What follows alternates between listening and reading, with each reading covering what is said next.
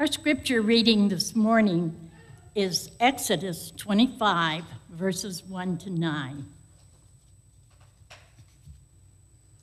The Lord said to Moses, "Tell the Israelites to bring me an offering. You are to receive the offering for me from everyone whose heart prompts them to give. These are the offerings you are to receive from them: gold, silver, and bronze, blue, purple, and scarlet, yarn, and fine linen, goat hair, ram skins dyed red, and another type of durable leather, acacia wood, olive oil for the light, spices for the anointing oil, and for the fragrant incense, and onyx stones, and other gems to be mounted on the ephod and breastpiece. Then have them make a sanctuary for me, and I will dwell among them. Make this tabernacle and all its furnishings exactly like the pattern I will show you."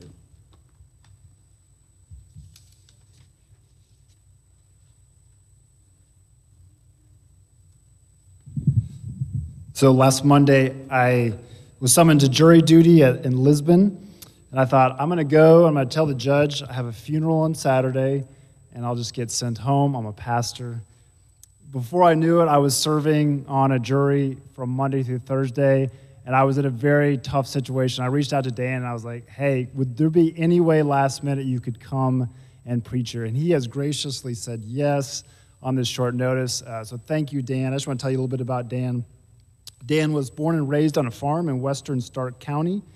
He attended Mennonite schools, Central Christian High School, Eastern Mennonite College, and Associated Mennonite Biblical Seminary. It was at Eastern Mennonite he met his wonderful young woman who finally consented to take on the memorable name Julie Hooley. Upon finishing at AMBS, Dan was called to pastor a small urban congregation in Canton, First Mennonite Church. It's been a number of years, but Sean Swanson preached here, and that it would be where Sean is pastor right now. Dan was there for 29 years, and since then he's completed 2 interim pastor assignments, most recently at Life Bridge Community Church of Dover. Julie and Dan live 1 street over from First Mennonite in Canton, and they have 3 adult daughters, 3 sons-in-law, and 1 delightful grandson. Currently, he is the part-time bookkeeper for the Youth Outreach Lighthouse Ministries of Canton, and he serves on the ministry development team of Ohio Mennonite Conference. Dan also enjoys maintaining their 2 rental properties and pretending he is a farmer in their big vegetable garden. Dan, thanks so much for being here, and welcome.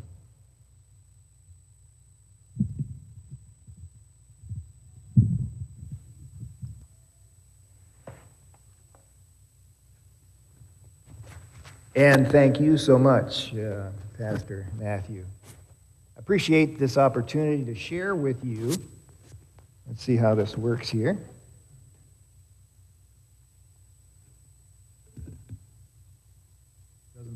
Doesn't bother me if it doesn't bother you.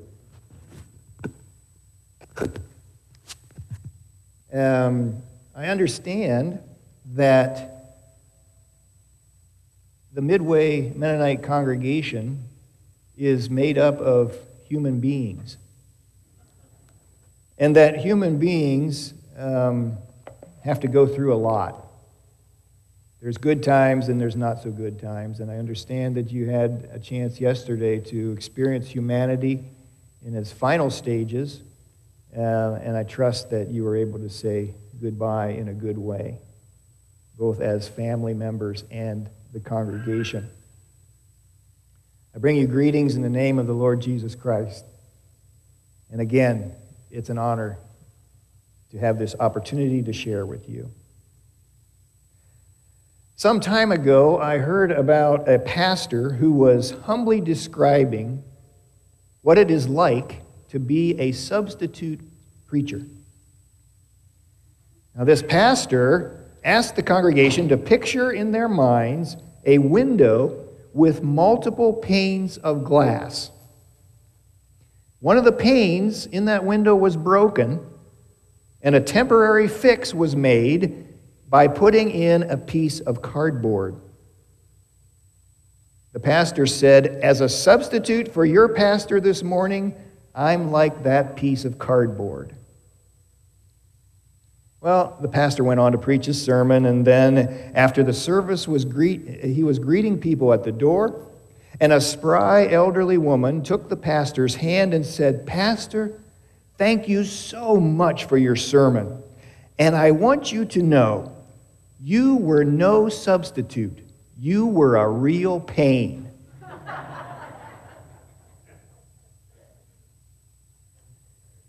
Wasn't that long ago that I realized that I was neglecting the Old Testament in my Bible reading and study.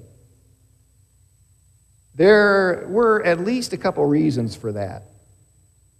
For one, I find the violence in some of the Old Testament stories to be contrary to the witness of Jesus, our Messiah. And for another, I might have fallen into an oversimplified understanding of the Apostle Paul's contrast between the law and the gospel. So, part of my hope for this morning is to encourage us all to give some extra attention to the scriptures that Jesus studied. And the drama in the book of Exodus makes for exciting reading and listening. God's deliverance of a whole nation of slaves is amazing.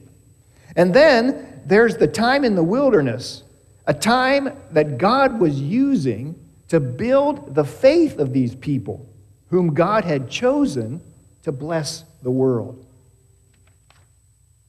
Part of that faith-building work was the gift of the law.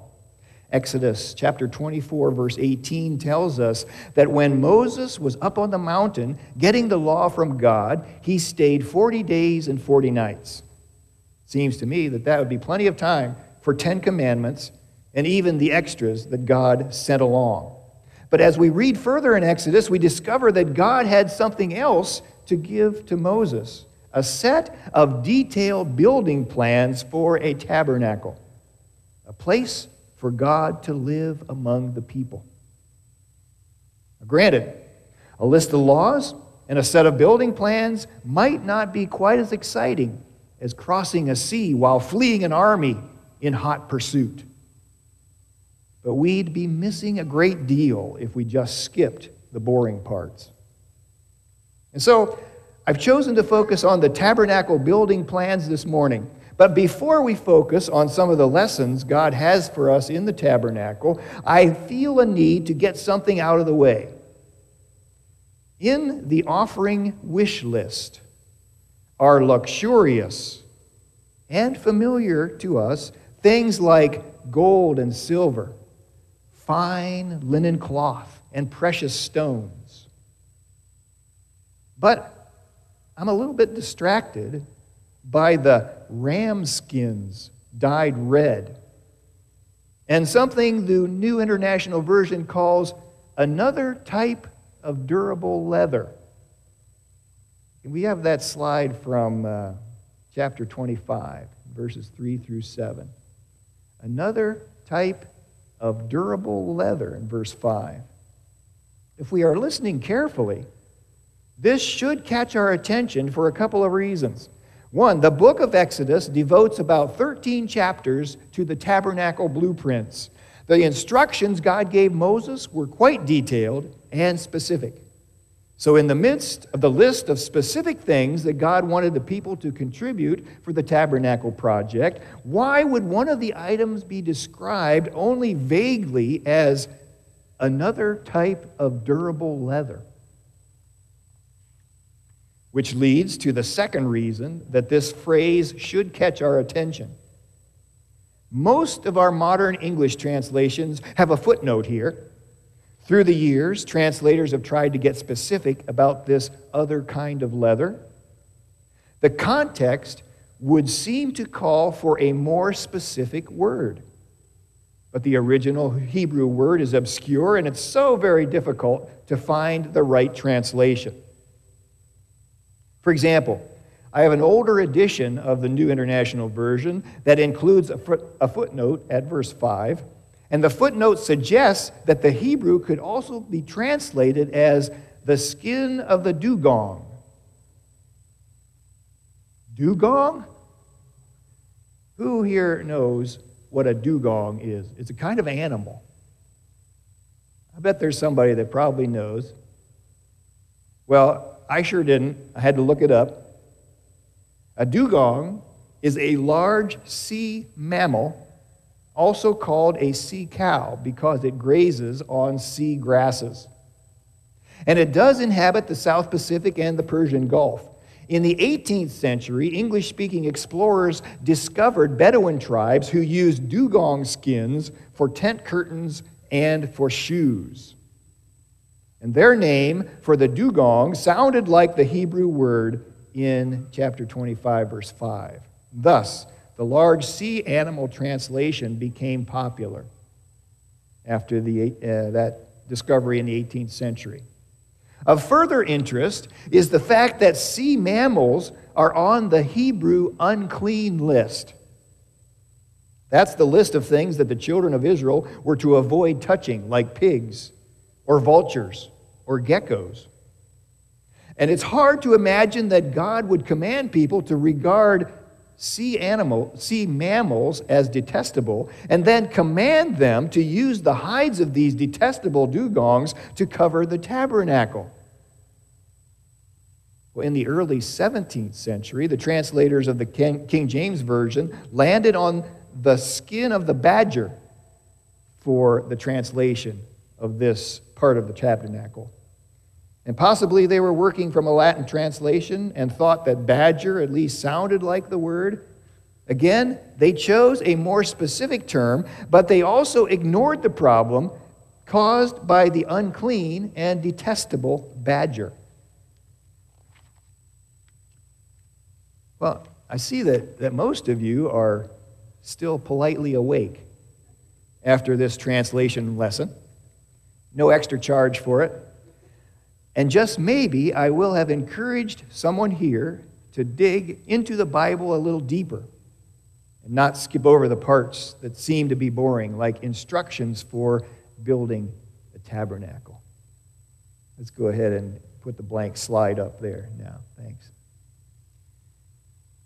Exodus 25 and the first 9 verses introduce those 13 chapters that give the tabernacle building plans. And they make up most of the rest of the book of Exodus. We can't cover them all this morning, but the tabernacle, sometimes also called the tent of meeting, can teach us several very important things about the way God desires to be with us. And the slide, verses 1 and 2, thank you. The Lord said to Moses, "Tell the Israelites to bring me an offering. You are to receive the offering for me from everyone whose heart prompts them to give." First, notice that God calls for an offering, but it's voluntary. The gift has to be from the heart. Not long before, the children of Israel had been forced to build for the Pharaoh of Egypt. And now they were called to another building project. But this time, it was their free choice. And we're not surprised to find that they responded beautifully. Exodus chapter 36, there's a slide for that. Then Moses summoned Bezalel and Oholiab and every skilled person to whom the Lord had given ability and who was willing to come and do the work. They received from Moses all the offerings the Israelites had brought to carry out the work of constructing the sanctuary, and the people continued to bring free will offerings morning after morning. So all the skilled workers who were doing all the work on the sanctuary left what they were doing and said to Moses, "The people are bringing more than enough for doing the work the Lord commanded to be done."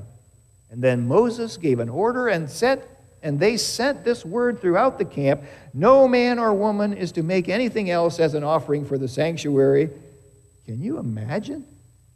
And so the people were restrained from bringing more because what they already had was more than enough to do all the work. I believe the generosity of the Israelites was a direct result of their gratitude for God's deliverance. Let us never forget how God offers us deliverance from the bondage of our sin and its consequences in our lives. And then we won't need to resort to manipulation to collect offerings for God's work. Can put a blank slide up there then.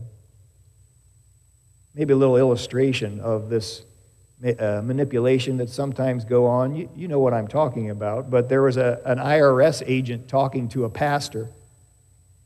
And the IRS agent said to the pastor, "Did Mr. Yoder really contribute $5,145.92 to the church so far this year?" And the pastor said to the IRS agent, "I can assure you that if he hasn't yet, he will be soon." Now, later, when King Solomon was building what he conceived as a real temple for God, not just a portable tent tabernacle, there is a sad commentary on the sinful part of our human nature. The voluntary, joyful giving of the people actually reverted back to slavery. The Bible tells us that Solomon used slave labor to build the temple, and not only foreigners, but his own people were forced to work. It might be fruitful for us to think more about the differences between the wilderness tabernacle and the Jerusalem temple. But I'll have to ask you to study up on that yourselves. We don't have time this morning. Let's move on to the second lesson about how God wants to be with us. When you hear the description of the building materials, do you feel something? We have a slide on verses 3 through 7. These are the offerings you are to receive from them: gold, silver, and bronze, blue, purple, and scarlet yarn and fine linen, goat hair, ram skins dyed red, and another type of durable leather, acacia wood, olive oil for the light, spices for the anointing oil and for the fragrant incense, and onyx stones and other gems to be mounted on the ephod and breastpiece. Or how about this further description of something like a vest that the priest was to wear? That's called an ephod. This is chapter 39, verses 2 through 7. They made the ephod of gold and of blue, purple, and scarlet yarn, and of finely twisted linen. They hammered out thin sheets of gold and cut strands to be worked into the blue, purple, and scarlet yarn and fine linen, the work of skilled hands. They made shoulder pieces for the ephod, which were attached to two of its corners so that it could be fastened. Its skillfully woven waistband was like it, of one piece with the ephod, and made with gold, and with blue, purple, and scarlet yarn, and with finely twisted linen, as the Lord commanded Moses. They mounted the onyx stones in gold filigree settings and engraved them like a seal with the names of the sons of Israel. And then they fastened them on the shoulder pieces of the ephod as memorial stones for the sons of Israel, as the Lord commanded Moses. God may have outlawed carved or sculptured idols, but that did not mean that beautiful things could not be enjoyed. A curtain separating the holy room from the most holy room was to be made of blue, purple, and scarlet yarn and finely twisted linen, with cherubim worked into it by skillful craftsmen. And it was to be hung with gold hooks on 4 posts of acacia wood, overlaid with gold, and standing on 4 silver bases. This beauty in the hot, dusty desert was meant to lead people to feel God's presence. The law spoke to their mind, but the beauty of the tabernacle spoke to their hearts and spirits. Coming from frugal and practical ancestry, and being raised by parents who were children among the Great Depression, my experience of beauty is much more related to things in nature than things created by artists and designers of our culture. But maybe this lesson from the Desert Tabernacle is meant to stretch me a little. When the beautiful draws us to worship God, it is a good thing. It is sad that our culture has tended to turn beauty into an idol. We are tempted to worship the creation instead of the one who is the creator. But when God comes to dwell among us, it is a beautiful thing. It reminds me of how the gospel writer John described Jesus. Excuse me. In John 1, verse 14, he wrote this, "The Word became flesh and made his dwelling among us." Or we could say, the Word became flesh and tabernacled among us. We have seen his glory, the glory of the one and only, who came from the Father, full of grace and truth. One of the beautiful images of Jesus that comes to my mind is Jesus sitting in a town square, surrounded by little children and their parents. And he's taking each child by turn into his arms and blessing them. And the scene is even more beautiful because of the contrast with the impatient disciples who want to shoo those children away. So that's the second lesson for this morning. Let's allow the beauty around us to guide our attention toward God. And we have a slide for verses 8 and 9. "Then have them make a sanctuary for me, and I will dwell among them. Make this tabernacle and all its furnishings exactly like the pattern I will show you." Here we have the word, we have the word sanctuary as another way to describe the tabernacle that God wants the people to build. The word sanctuary is derived from the Hebrew word for holy. And so sanctuary signifies a place set apart and holy for God. God wanted the people to designate a special place for meeting.